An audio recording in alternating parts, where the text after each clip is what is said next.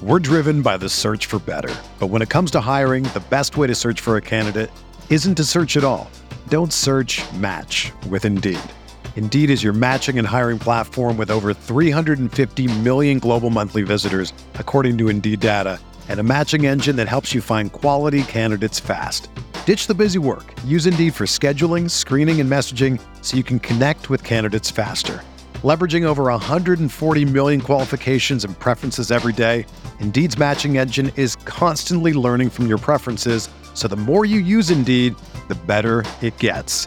Join more than 3.5 million businesses worldwide that use Indeed to hire great talent fast. And listeners of this show will get a $75 sponsored job credit to get your jobs more visibility at Indeed.com/Blue Wire. Just go to Indeed.com/Blue Wire right now and support our show by saying that you heard about Indeed on this podcast. That's Indeed.com/Blue Wire. Terms and conditions apply. Need to hire? You need Indeed.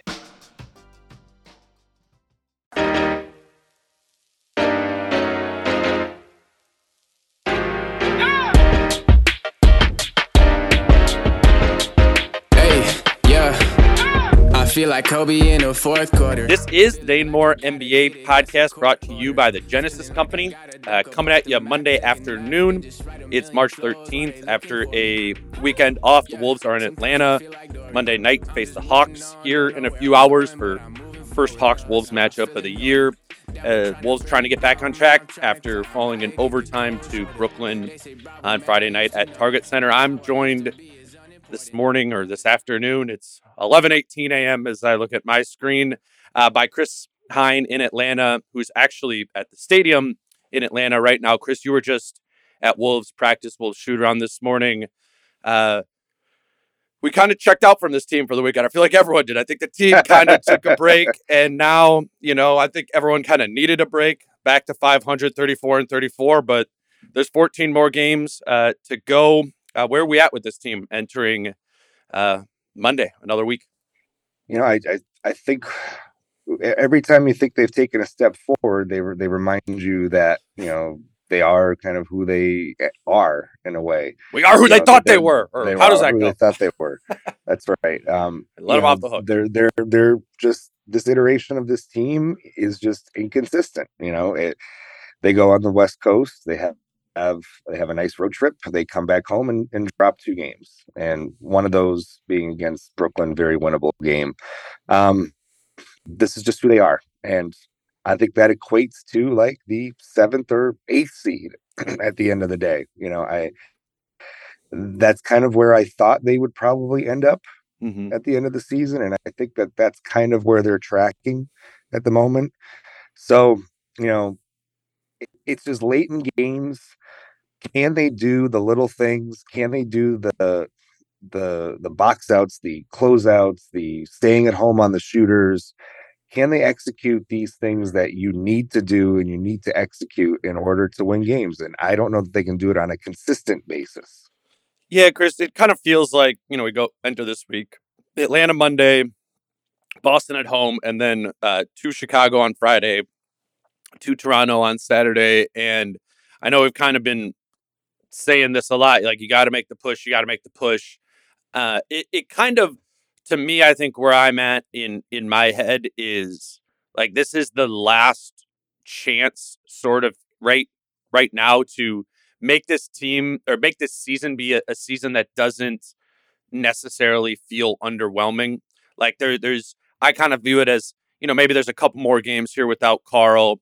You get a little bit of momentum there, and then, who knows exactly how Karl will integrate. But I feel like if you win a couple games and then you open up Karl coming back, there's this possibility to hit a couple dominoes in a row, right? Where you're like, okay, now it's kind of trending into the last 10 games of the season. Like, you're seeing you stop believing in the inconsistency. I think it's their last chance right now to stop proving that they are an extremely inconsistent team. It's not easy games. We don't know when Karl is going to get back, but I don't know. I just feel like the teeter-totter, we've done that so much this season that it's just got to kind of be the last 10, 15 games here need to be way more up than down to sort of salvage something here. Because ultimately, right, if it is the 7, 8, 9, 10, even if they squeak in, I think there's going to be something that's relatively underwhelming about that, even within the context of having missed Carl for 50 games, having made all the trades and everything that they have this year. Just, I don't know. I don't think there's much more room for teeter-tottering in this season. Obviously, the big picture is the big picture. There's going to be more seasons of this, but I don't know. It just kind of feels like it's sort of the end of the match here, where it's kind of now or never is how I'm feeling about it. Well, that's exactly it. It's like we're no longer in the first quarter, second quarter of the season where this team is trying to figure itself out. They've had plenty of time to figure themselves out without Carl. And it's hard to see the growth in a team throughout the course of the season, right? Like it's hard to see on a game to game basis, like where has this team gotten significantly better over the course of time. And you could point to the defense being a top 10 defense as one of the things, probably the main reason why they're 500 right now. Yeah. And Ant's growth kind of before the All-Star break there. But when it comes to these just little things and it's one of the big issues that I've had with this team dating back to last season, the ability to just have the maturity and the attention to detail to win these kind of close games, to beat the Houstons and Detroits of the world. That's ultimately why they're in the position they're in. And looking at this next week, I think it's good. You look at this next week, starting today, and ending with that game in New York. Let's kind of jumble that all together as this 5-game swing here. Sure. You're looking at that and you're like, I guess 3-2 is good if you come out of that, but it's like, it'd be nice for them if they were able to go 4-1, 5-0 and really put a stamp on, like, yeah, that's what I'm saying, right? Put their foot down for the rest of the season. I don't expect 3-2 would be fine, to do that. but it's right. Yeah, 3-2 would be fine over these next 5 games. You're probably not going to be losing any ground in the standings, but at some point I feel like we thought that was happening on that West Coast trip. Where it's like, all right, maybe this is where they get their mojo for the end of the season, kind of like they did last year in the second half of the season.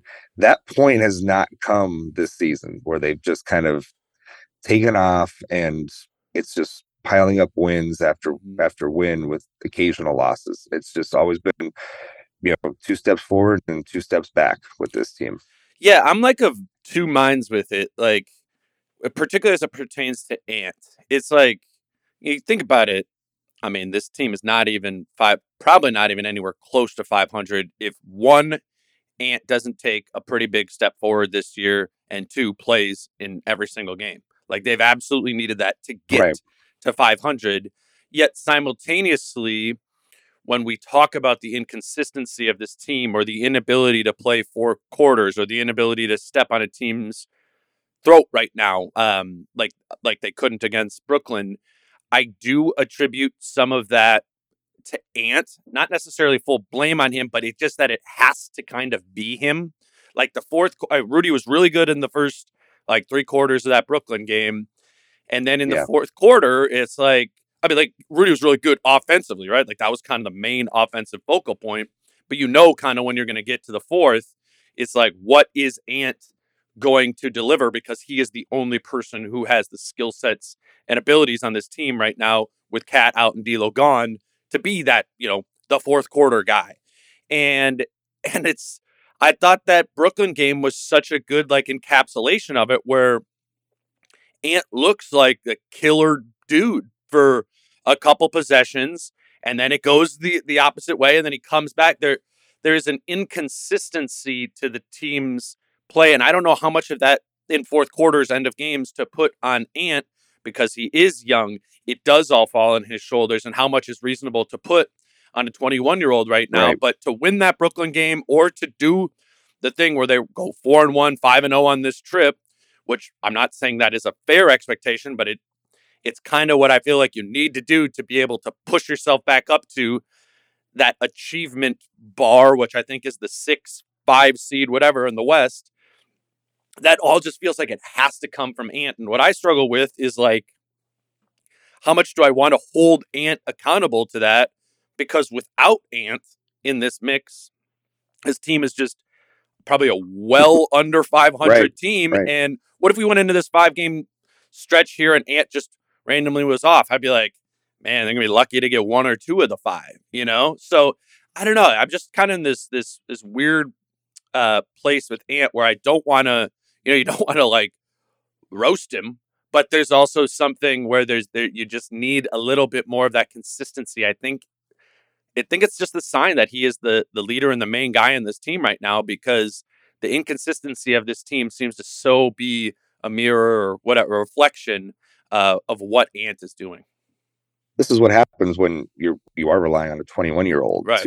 to in these situations. Mm-hmm. And at the trade deadline, and we know why they made the move, but you've taken away that other kind of dynamic, explosive potential scorer late in a game in D'Angelo Russell, who, for all the faults and flaws and things like that, one thing he could do is take over a game late and hit a couple threes for you, and things look good.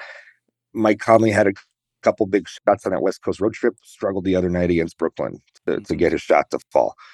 And going back to Ant a little bit too, I think not just maybe on the offensive end of the floor, but if you kind of go back and take a look at some of those defensive breakdowns, it was kind of Ant maybe falling asleep a little bit off the ball, and all of a sudden Brooklyn's getting open three. So it could be both ends of the floor with Ant, but at the same time, this is what you get. This is what happens when a 21-year-old is the focal point of everything you do down the stretch. It's not going to be perfect. Mm-hmm. It just isn't.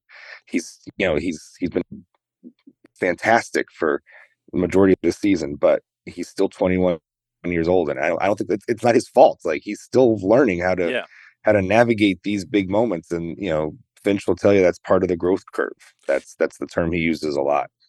Yeah, I was talking to Britt about this last week, where it's like, we know that Ant and Jaden are young, right? And so what this new role that they're in, who both have elevated roles, are obviously new roles to them. Like Ant this season being the guy, clearly the guy that's new. Jaden is not just a 3-and-D guy anymore. He's taken the step from what he was asked to do as a 21-year-old to a 22-year-old.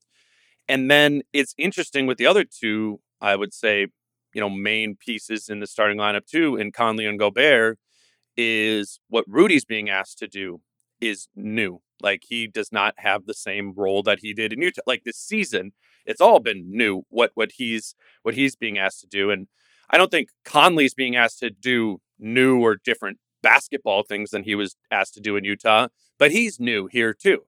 And so it's just kind of all this cocktail of kind of inexperience in ways where you're like, yeah, this team is so up and down because everything's new.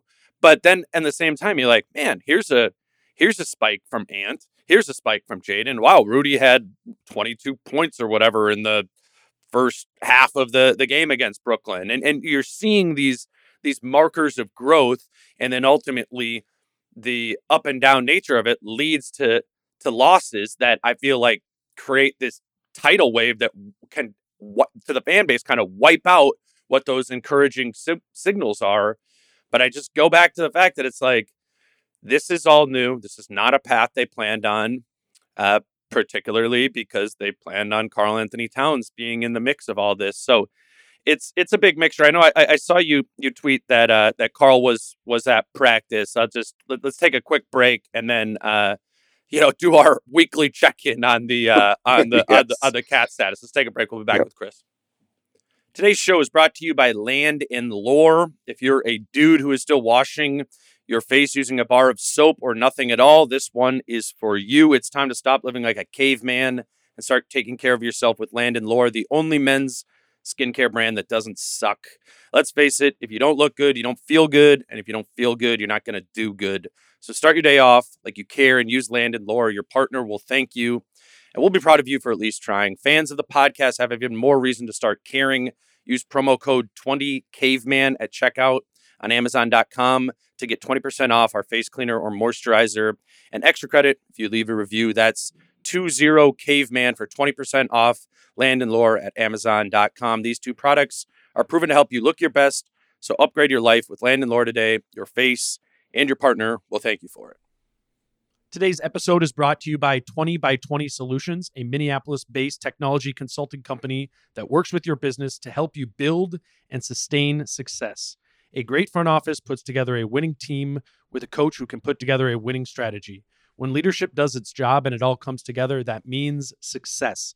Success in business isn't any different. Business leaders need to find the right mix of technology, strategy, and talent to make things really work, and that's never been truer for growing companies.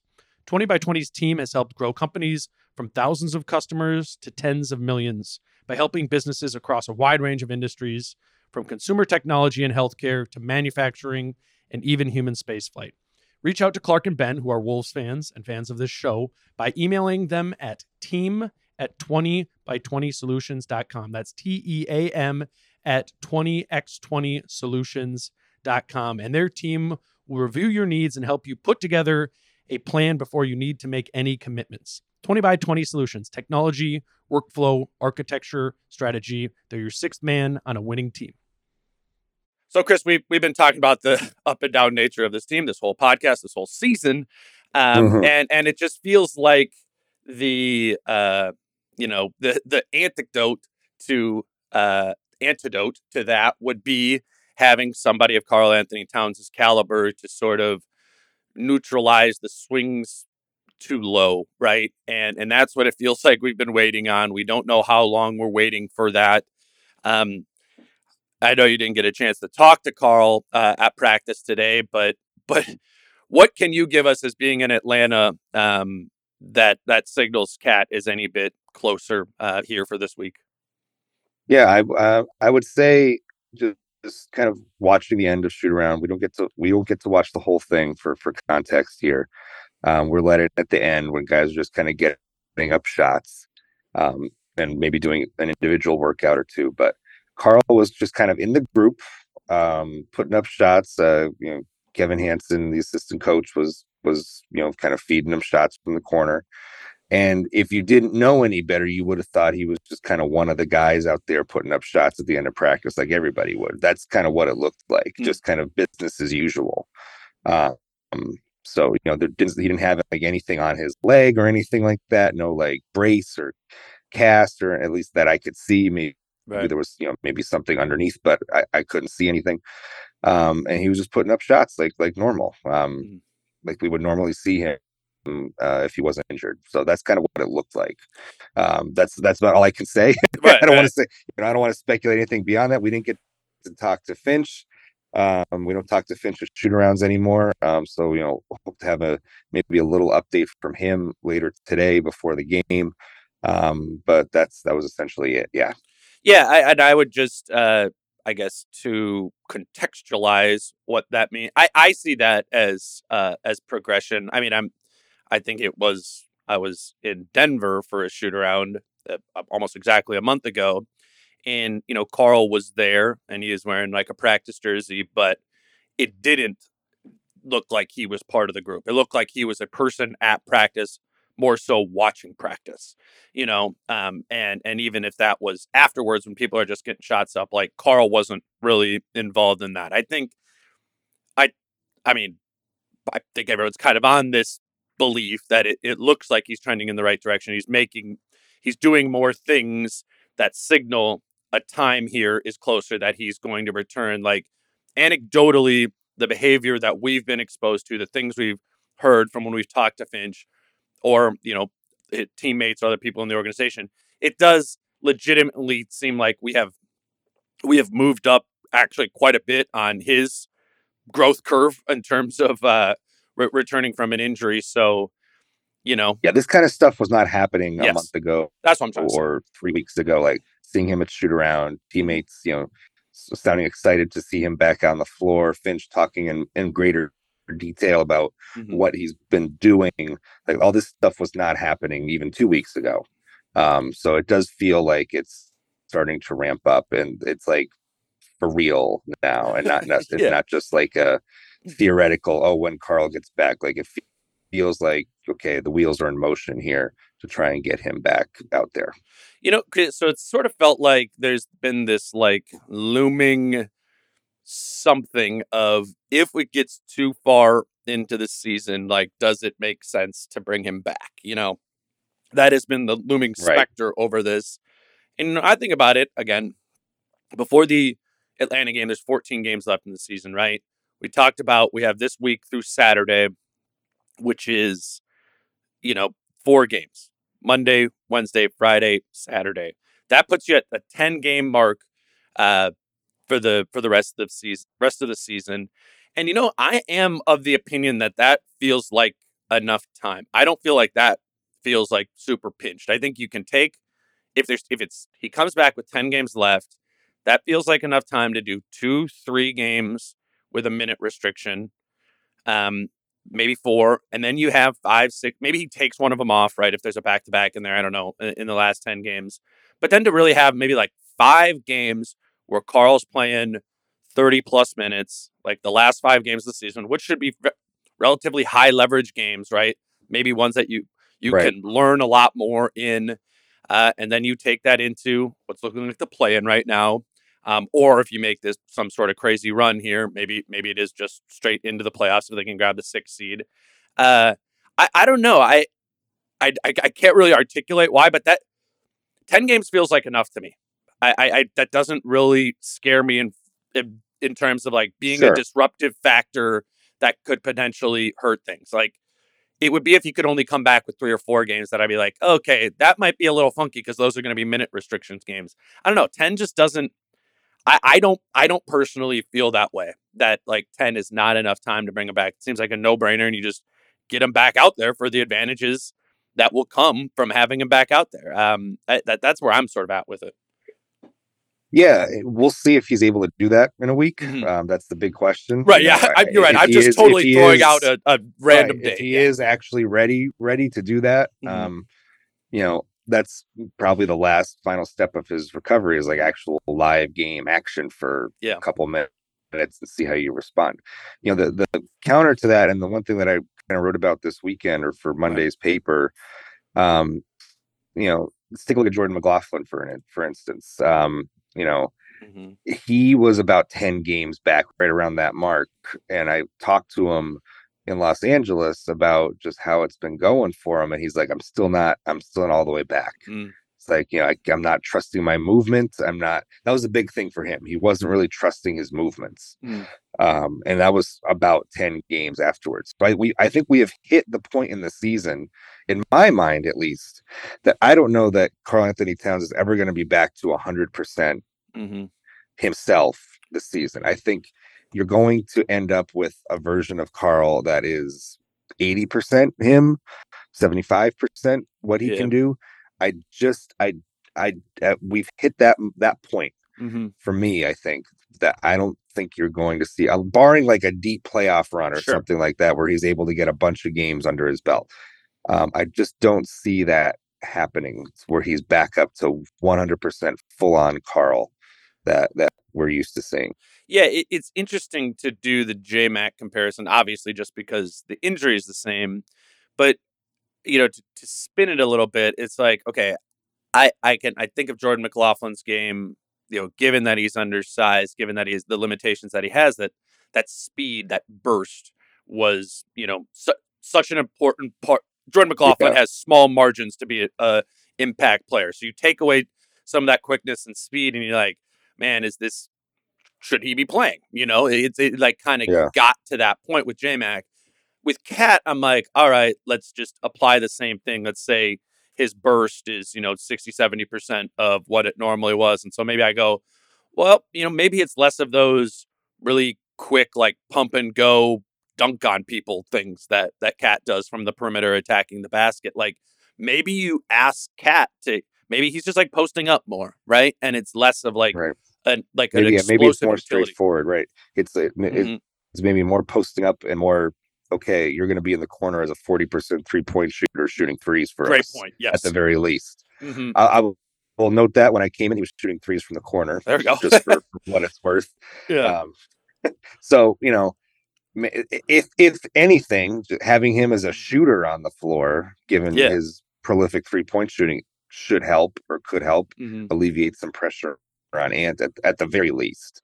Because right now they don't really have that. It's more the other side of the floor, right? Like, yeah, it's more right on the defensive end of the floor is where you're gonna maybe see some issues pop up. And maybe that can be, especially with that transition defense. Exactly. Yeah. I mean, I would, if again, and we're just throwing a number out there, if Carl's 60, 70, 80%, whatever, in terms of speed, mobility, agility, whatever, you have some concerns about him chasing a 4 around, defensively, but maybe it's kind of the same thing as offense. If like offensively you're like, okay, we'll use him on the block, we'll use him in the corners, little less demanding situations. Like maybe you just use Carl as a 5, right? And you maybe, again, like Finch just hinted at, maybe you don't start him, right? You in the minute restrictions games, maybe Carl's exclusively playing the 5, or like the vast majority of his minutes are there. So it's not the like, I mean, even outside of how the calf is doing, like how's his wind, right? Like how cardiovascularly ready to play even 25 minutes is Karl-Anthony Towns. We have no idea on that. So whether it's planned or not, like I think Carl's going to end up finding himself like gravitating towards situations that aren't as physically demanding. And, you know, as weird and wonky as this roster is, like, I don't know, like I can kind of see all those spots making sense. Like, okay, let's post up Carl more. Let's use him in the corner more. Let's just have him be a 3-point shooter, and let's have him be the center defensively. Like those all seem like parameters that you could put on him, and the surrounding pieces around him should be able to foster that. Like, I don't know. I'd be pretty surprised if we're like writing, 5 games into his time back, we're like, this feels like it's holding the Wolves back. I don't know. I just really don't. What's it holding them back from? That would be my question. They were okay. Yeah, so here's my thing, and people have been worried about that. They were 9-10 when he got hurt. Yeah, they're still a 500 team. It's not like they've taken off and like taken the Western Conference by storm when he's been out. Yeah, right. They've been a 500 team all season long, pretty much. Yeah. So I don't buy the just shut them down because it might mess up what they have. Like what they have now is not good enough. Right. Yeah. It's not. And if anything, the chance of him helping them outweighs the risk of him hurting them, in my mind. Yeah.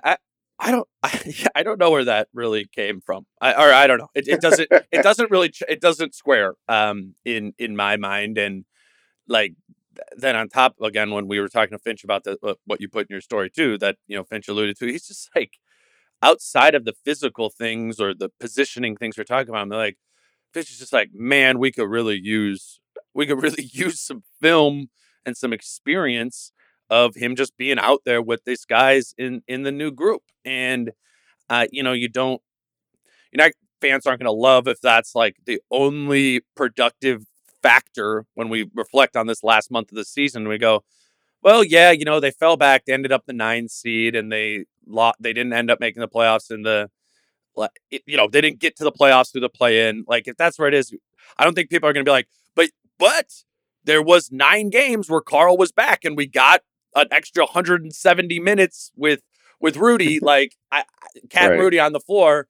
I don't know. That might feel a little underwhelming to me if that's like the positive narrative we have on this at the end. That's why I kind of go back to like winning some more of these games in whatever this interim time is, so you can at least hope to bottle something.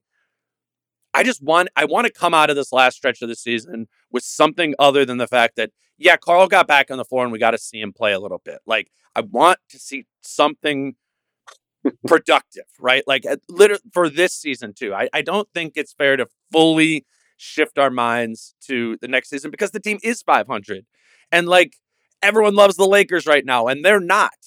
Right? Like it. Right. There is some. We kind of say, oh, they've been up and down and up and down. They're only 500, and like yes, that has the up and down has felt maddening, but 500 also isn't like that bad too, relative to this conference. So I'm just looking for like a little bit of something that exceeds expectations outside of the fact of like just seeing them on the floor together because yeah, like this isn't enough. Whatever they have right now is not enough to be relied on at all consistently. They just don't have enough juice. They just don't have enough juice with this group. I think I underestimated that with D'Lo out of the picture is just offensively they so clearly need a little bit more, and it's hard to point anywhere else other than Cat bringing that. I don't know. I feel like it's reasonable to be like, yeah, the Wolves offense was like really good the last 5 games of the season once Cat got back. Like that seems like a reasonable expectation to me. Yeah, and think back to a couple years ago when D'Lo was coming back, right? And when Finch had just taken the job, D'Lo comes back from the knee injury, and they worked him back in, and your attitude of the team maybe changes because they finished that season out fairly strong. Yes. And so the outlook of the team and the franchise and what people are capable of doing ends up, kind of looking better as you entered that particular offseason, and it leads to the playoffs the following season. So I'm with you on I don't think this team just as we discussed just has enough juice as currently constructed right now. So getting Carl back on the floor provides at least a little bit extra, a little something extra that if Carl was on the floor in that Brooklyn game, I feel like late game offense is a lot different than what they did. Yes. I feel like there's more options. There's more that the defense has to account for. As well as like Kyle Anderson has shot the 3 ball this year. I don't think teams are fearful of him or Jaden, and as well as Jaden has shot the ball this year. I don't think they're fearful of those guys really hitting a big clutch 3 in crunch time and doing them in. I think Carl provides a little different dynamic there that you really have to account for because of his track record. And because of what he represents, even when he, if he doesn't shoot it, puts the ball on the floor potentially. So I think it just looks a lot different in that scenario than it did on Friday night. Yeah, I'm with that 100%. Like I'm watching. I mean, there's been a ton of clutch games. I think they've played like 8 of the 10 games since the trade have been like really close down the stretch, like counted as clutch, right? And when I'm watching the Wolves in the clutch, like I am, I don't know but like even with Jaden, who's grown a lot offensively, I'm not like that feels like a big offensive threat specific to clutch time. Rudy, like that, as much I do think his offense has grown, that doesn't feel like as much of a weapon in clutch time. It's like the only other one that to me really, I think when it gets to those times, I'm like, that could be a weapon is Mike Conley. And he has a couple of times less often than he hasn't been. But yeah, there's just not enough. I think teams go into like they absolutely 100% knew at the end of overtime that play was going through Ant, right? And and if Carl's in the game, like it's still probably going through Ant, right? But that's a whole different sort of calculation in terms of how you match up. It's going through Ant, but it maybe frees up the floor a little bit for Ant because Carl's out there, and it's not as crowded for Ant. To get back to your Conley point there, think about that West Coast road trip. The Lakers game, they win the Lakers game because Mike Conley hits a big 3, right? It's somebody else kind of stepping up in that moment when teams are focused so hard on Ant. And he makes the right play, makes the right read. Just, in that case, a double was coming. He gets off of it. And they find Conley for an open wing 3, and he hits it, and game's over at that point. That's the kind of stuff that this team has been lacking all season. And it happened on that West Coast road trip. Didn't happen last week in Minnesota. It's gonna have to be somebody. It's gonna have to be somebody other than Ant. Is what or in addition to Ant. In addition to Ant, you need somebody to step up, and so Ant just doesn't have to play iso ball and feel like he has to jack up a step back three Yep. half the time in clutch time. So they don't have that on a consistent basis right now. And Carl can at least provide maybe another option in those moments. Absolutely. That's what they need. Let's grab one more break. We'll come back for one final quick second with Chris Hine from Atlanta. Today's show is sponsored by Shady Rays. Kick off the new year with new gear built to last. Our friends at Shady Rays have you covered from the sun to the slopes with premium polarized shades, customizable snow goggles, and much more. Shady Rays is an independent sunglasses company that offers a world-class product that's just as good as any expensive pair we've worn. Durable frames and extremely clear optics for outdoor adventures. It's not all. Shady Rays offers the most insane protection in all of eyewear. Every pair of sunglasses is backed by lost and broken replacements. If you lose or break your pair, even on day one, they told us they will send you a brand new pair, no questions asked. Wear your Shady Rays with confidence because they have your back after you purchase. With Shady Rays, you can look good and feel good. To date, they have donated over 20 million meals to fight hunger with Feeding America. If you don't love them, exchange for a new pair or return them for free within 30 days. There's no risk when you shop with Shady Rays. Their team always has your back. And exclusively for our listeners, Shady Rays is giving out their best deal of the new year. Go to shadyrays.com, use promo code DaneMoore for 50% off 2+ pairs of polarized sunglasses. Try for yourself the shades rated 5 stars by over 20,000 people. We're driven by the search for better. But when it comes to hiring, the best way to search for a candidate isn't to search at all. Don't search, match with Indeed. Indeed is your matching and hiring platform with over 350 million global monthly visitors, according to Indeed data, and a matching engine that helps you find quality candidates fast. Ditch the busy work. Use Indeed for scheduling, screening, and messaging so you can connect with candidates faster. Leveraging over 140 million qualifications and preferences every day, Indeed's matching engine is constantly learning from your preferences, so the more you use Indeed, the better it gets. Join more than 3.5 million businesses worldwide that use Indeed to hire great talent fast. And listeners of this show will get a $75 sponsored job credit to get your jobs more visibility at Indeed.com/Blue Wire. Just go to Indeed.com/Blue Wire right now and support our show by saying that you heard about Indeed on this podcast. That's Indeed.com/Blue Wire. Terms and conditions apply. Need to hire? You need Indeed. Another day is here, and you're ready for it. What to wear? Check. Breakfast, lunch, and dinner? Check. Planning for what's next and how to save for it? That's where Bank of America can help.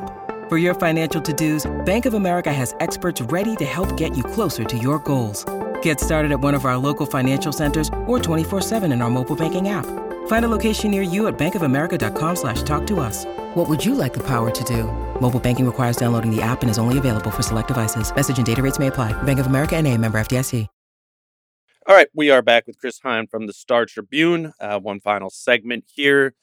Chris, I think a lot of people leave that, the Brooklyn game over the week on Friday, and, there's kind of a deflation to it because it feels like the latest, copy paste of the pattern of the season. And I feel that. I think that's the main emotion that is tied to this team right now. But I do think about that Brooklyn game, or I think about the post-trade deadline thing. And when I'm not just looking for positives, but legitimate positives, the main thing I think about is Rudy Gobert and the expansion of his offensive game over these last 10 games. I came into the first 10, 20 games of the year like, oh my gosh, just seems like way too much focus on Rudy individual creation, whether it be like off one dribble, the Euro steps, a tough post up that felt like too much of that. I think I have to admit that it looks a lot better. And in the context of a team that needs that second scoring punch in addition to Ant, Rudy's feeling like that a lot more, particularly against small ball lineups, right? Which was the big, Rudy versus small ball lineups. Like, when teams have gone small against the Wolves recently, specifically when Rudy's on the floor, like, I think it's fair to say the Wolves have weaponized that to their advantage more often than it's hurt them since the trade deadline. And we've seen a good amount of it. I mean, Brooklyn being the most recent example of that. And everyone's frustrated right now because it's been the up and down, but that is a new up, a new micro up in the macro up and down sine wave that has been this season. I think it's important that, we're acknowledging that. And I don't know if the playoff series is going to come, but if it is against a team that is, it seems like one of their primary tactics would be going small against the Wolves and Rudy, I feel a lot better about the Wolves' ability to attack that right now, Cat or not, than I did back when Cat was playing in October and November. Where are you at on just what we've seen from Rudy of late? Yeah, I've been encouraged with that. I think Conley has certainly helped with this. That's probably the biggest. It's no coincidence that this has happened since Mike Conley has gotten here. The number of guys who now know how to operate in and around Rudy has increased on this team with Nikhil coming in and with Conley coming in. And I think Kyle Anderson already had pretty good chemistry with him when he's on the floor. I actually think Jaden has gotten better at finding Rudy and being able to drop the ball off to him. Like I noticed that a couple times in that Brooklyn game that Jaden had a couple nice little drop off passes to Rudy, that plays that necessarily weren't happening earlier in the season. Kind of looks like Jaden, the Kyle Anderson drive things, like Jaden's doing that, like kind of slow down as he gets to the basket. Like maybe he's going to take. He said he's learned. He said on the West Coast that he was learning from Kyle about how to do some of that stuff because he feels like he could do that. Mm-hmm. So that's been leading to him having more controlled passes to Rudy. The one who seemed like he wants to throw the ball all that often to Rudy is Ant. Yeah. It's like Rudy sets a screen for Ant, and Rudy's just not getting the ball. Like it's just not happening. Kind of that simple, yeah. I don't think Ant minds. Yeah, one thing that it's just the role aspect of it. I don't think Ant seems too comfortable with. Ant would be okay with and I think Finch might have even brought this up. Like if Rudy was in more of the dunker role, the way Vanderbilt was, like that's something Ant is accustomed to seeing and doing. The screen and roll game and kind of finding the right moment to give it to Rudy is not his game right now, at least right now. The way it is like a Mike Conley. It's interesting. I was thinking about. I asked Finch about that after like the Brooklyn game and the how those two are integrating or how they can better and he said that he said rather than using Rudy as a screener for Ant, just kind of having him stand there in the dunker by the basket. And I was thinking about if you're Ant, right, and Rudy comes up to set a screen for you, and obviously your first instinct is going to be try and get downhill off of that, so you start moving forward, and now Rudy is in your periphery, right, as an option to pass to. And that's a little bit different than him just being totally in front of him in the dunker, and I think that's a little small example of how Ant hasn't fully developed that vision as a point guard or a lead initiator. If Rudy's in the dunker and the big comes up to show on Ant, I feel good about Ant's ability to be able to recognize that because it's literally right in front of him. Throw the lob to Rudy, drop it off to Rudy there.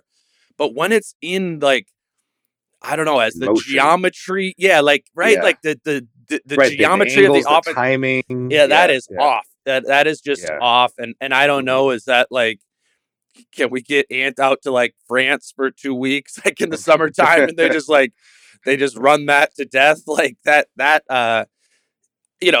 that isn't gonna be there. That isn't gonna be that 14 games. That's not going to develop. I mean, that is gonna be it's an off-season thing. Yeah, I mean, we're going to look back on the first season, when we're sitting around a year from now and we're thinking wherever the team is, be first year Ant and Rudy didn't develop a lot of offensive chemistry, but, between the two of them, that's just how the 2022-23 season is going to go down. And that sounds really terrible because you trade for this guy to put next to him. But I do think it's important that Ant individually has certainly grown in those type of actions as an individual scorer. And then Rudy has grown as an individual offensive player too. Like I'm with you. Like you said, Conley's the biggest factor in that. 100% agree. I do think some of Rudy's individual development as like a one-on-one scorer, individual offensive player, it was like kind of one of those things that was gonna come. Like I think it would have came even if D'Lo was here too. Like he was slowly developing it, and then Conley sort of expedites that. You know what I mean? Like he's like, okay, now there's some chemistry here too. But I would give credit to Rudy for I when he says it's something I've been working on all season. I feel like I believe it. Like, yes, is it still big guy, looks a little bit, gangly when he's doing stuff? Sure. But I really believe Rudy has worked on that. And I think we're seeing things like he's added that little floater shot sometimes. Yep. When he's going to the Euro step, like he stops himself and kicks it out instead of the kind of flailing off the backboard type of things that we saw earlier in the year. Like, I guess I said it before. I want to give Rudy credit for that because I really bagged on it when it wasn't there. I bagged on Finch for having, really focused on that. I think it's both things, right? Rudy and Ant haven't developed a chemistry together. They both have individually gotten better as offensive players this year. So I don't know, I guess take that for what it's worth. It's not everything you want, but it's certainly not nothing. And again, I don't think bringing Carl back into the mix hurts that. Like, no, I think Carl is good at finding Rudy in those spots. And a lot of the time, he was the only one at some point. So early in the season. I don't think that like goes away. Like Rudy's usage is going to go down, like overall touches. But like, I think the effectiveness goes up when Carl's back in the mix because Carl has shown how to find him in ways Ant hasn't. And I'm really curious to see that. Like those three together looked so different at the beginning of the season than what I do anticipate they will look like for the last 10, however many games of this season it is. I do think it'll be pretty good because Ant and Rudy have individually grown. I'm with you there. It looks so much smoother and cleaner now when they get Rudy the ball and when he's moving to the basket and he's getting the ball in great positions to dunk it, to lay it in really easily. Like most of his shots end up being very easy shots. Like he's not aside from maybe that little floater he has, most of them are dunks or at the rim pretty much. It looks that's what you want. I'm with you. I think when Carl comes back and with Conley being out there instead of D'Lo, I think everything you just almost throw away in some ways what happened that first 19 games or whatever it was earlier in the season, because I think you're right. Rudy's different, Ant's different, this offense is going to be different. Carl's going to be different, at least to start, and we'll see what his strengths and weaknesses are coming back. It's going to be a different ride than it was in October and November. They're used to playing with each other a little more now. Other people are used to playing with Rudy. It's not just Carl anymore, who makes the concerted effort to try to find him. So I think on offense, I don't think it's going to be that big of an issue when Carl comes back. I don't. I think it's defense is where all the questions for me are. And what does their coverage look like? How does transition defense look? Because that transition defense was pretty bad early in the season.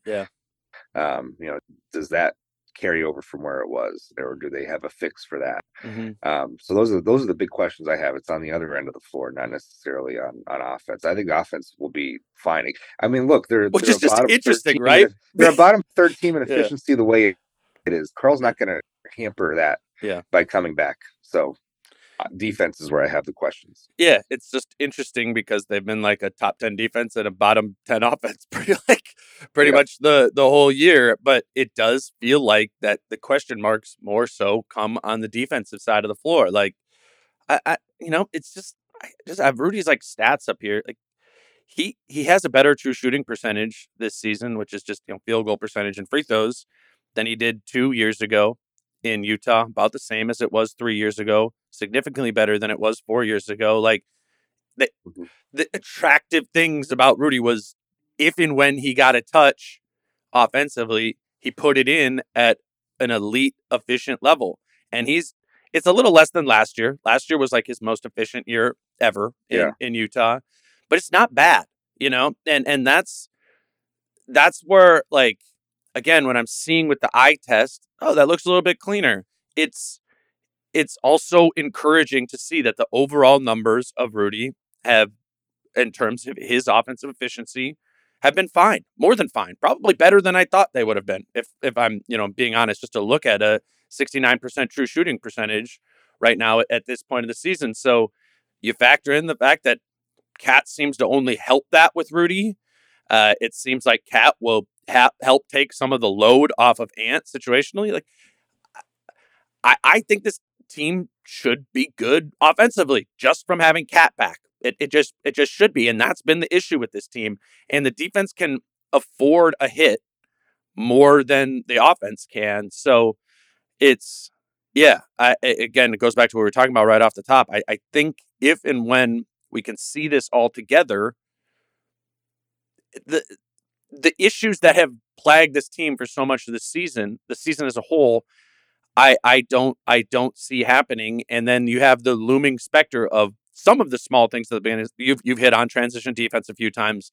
That's smart. That was the one thing that looked so bad in the first 20 games of the season with two centers running up and down the floor. But I find myself less skeptical about Cat's return and any sort of negative impact he could have on this group. And then I'm just fascinated to see, like, do Cat and Keel Alexander Walker, does that seem like, if Cat's like playing with second units, could like a TP, Cat, like J-Mac and McDaniels type lineup, like maybe that's, I'm excited to see some of those sort of things too. I struggle to find any real fear about Cat's return on any individual player other than the fact that it might make the defense overall worse. And I don't know what sort of load that will put on the team, who's a team that has now relied on defense, right? Like the identity, the post-trade deadline identity of this team is be a strong defensive team for as many of the 48 minutes as you can. That's going to keep you in every game, and then get to clutch time and try and catch lightning in a bottle with Ant or a couple of made threes or something like that. It just, as confusing as this has all been this year, it just kind of feels that simple at the same time. Yeah, 100%. The defense, I'm trying to think back to what like half court defense looked like when Karl was out. It was good. It was actually good. It wasn't bad, right? Right. Yeah, like, I remember numbers were okay. It was just all transition that was in the aggregate. Like we think of that, the last full game that Karl played was that Warriors game at home where the Warriors just curb stomped them. Yeah. And it looked terrible that particular day. Because the Warriors were just like first quarter right away, like run. We know this is the weakness. Yeah. So I'm with you. I don't think it's gonna hamper the offense. Defensively, we'll see kind of how, and it's gonna depend too. Like, is Karl coming off the bench? Is Karl just basically going to be like Nas's minutes? Yeah. When he comes back, like off the bench, does Nas just go to the bench and it's like, all right, Karl's playing the Nas minutes the first 5 games, whatever the minutes restriction is, right? Yeah. And then after that, does he integrate more with Rudy? Do they try and get him back with Rudy more often? Do they separate them, more often at the start? I don't know what the plan is going to be right away. Right. We'll see. To be determined. I mean, if it just is Cat in place of Nas, and even if it's Cat at 60, 70, 80%, that's going to be an upgrade. As fun as Nas has been, this season, and at times great, just as many times, Brooklyn game included, Nas has been really negative for this team. And with Cat, it just only ever feels like he's a real negative if or when he's in foul trouble.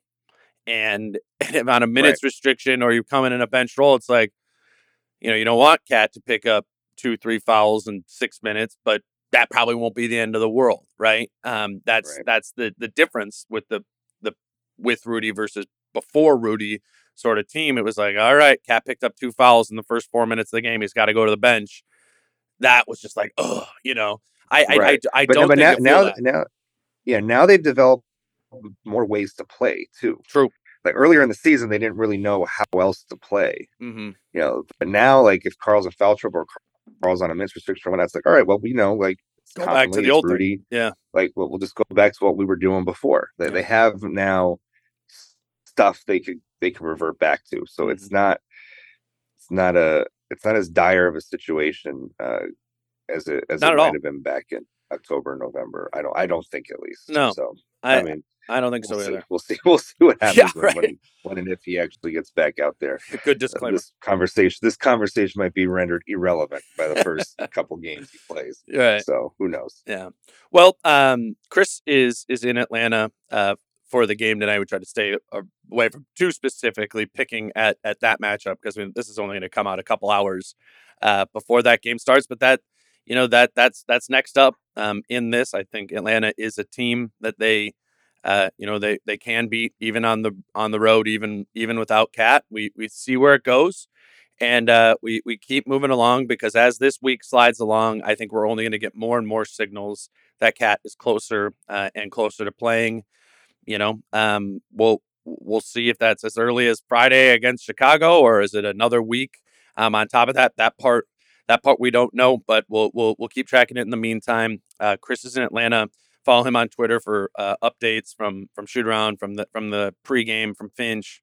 I'm sure Finch will say something to Chris in pregame media availability about what Cat was or isn't able to do, and we'll keep moving along with this thing, Chris. I'll see you on Friday in Chicago, and we'll check back in on where this whole thing is.